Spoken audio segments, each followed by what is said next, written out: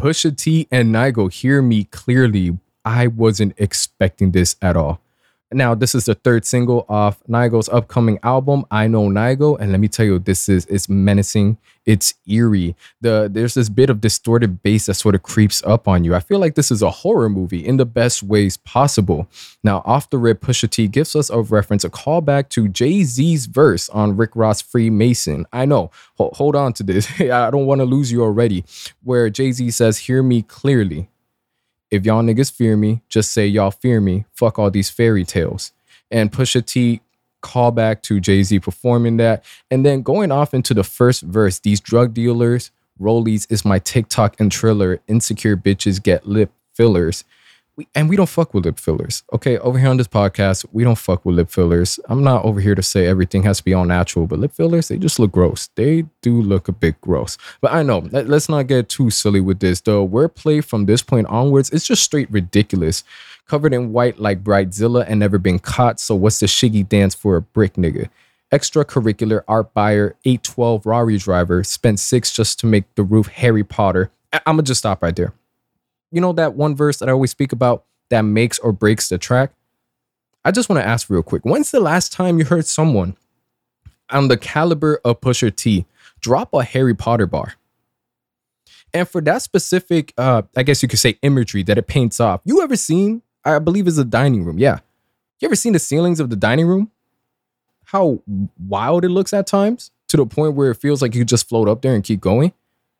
That is some beautiful imagery. Listen, as a Harry Potter fan, I don't know if I didn't get the dining room scene right, I probably get disqualified as a fan. But god damn, that right there definitely made the track. I'm loving the Harry Potter reference. I haven't heard one in like 10 years. And everything prior to this, I mean, bringing in the shiggy dance with a brick. Pusha T, I know you said for your album, for your project, that you're not going to be rapping as much about bricks, coke.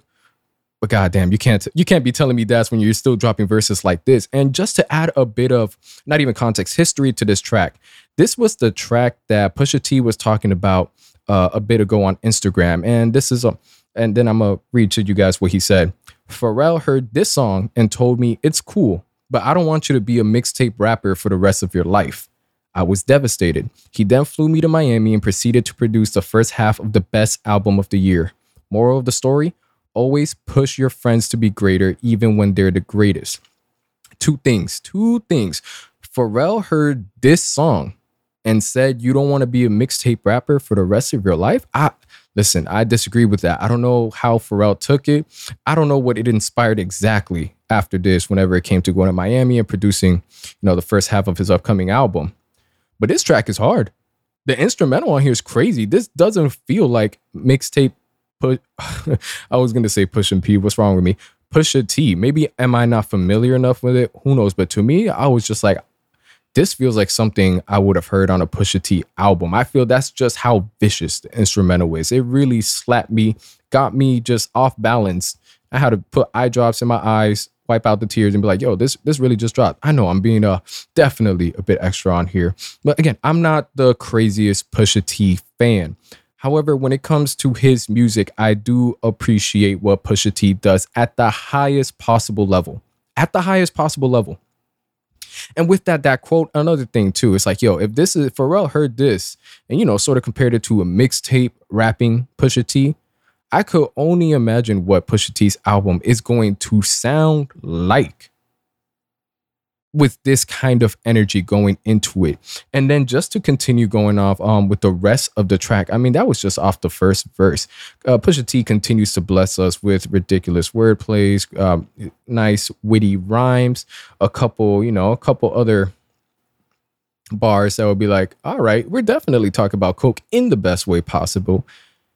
And overall, just an amazing track. Pusha T, I don't know what Pusha T is on. We need to keep this going. I'm excited for not just his album, but I Know Nigo. I'm excited for his album as well, especially with the Kid Cudi track. I'm still bumping to this day. I Want It Bad. I'm excited. I don't want to keep regurgitating the same things. Quick summary. Definitely a slapper. Definitely, I would even say this is going to be an underrated track, but yo, it was a pleasant surprise. I'll catch you guys on the next one. I'm out. Oh, wait. Before I'm out, I have to give this a food rating. I always give these dishes a food rating. I want to say eating Indian curry for the first time, because that spice caught me off, but the flavor was outstanding. This is what I would give this track. Spicy curry. Actually made by Indians, not the copycats. Authentic Indian curry. I'm out.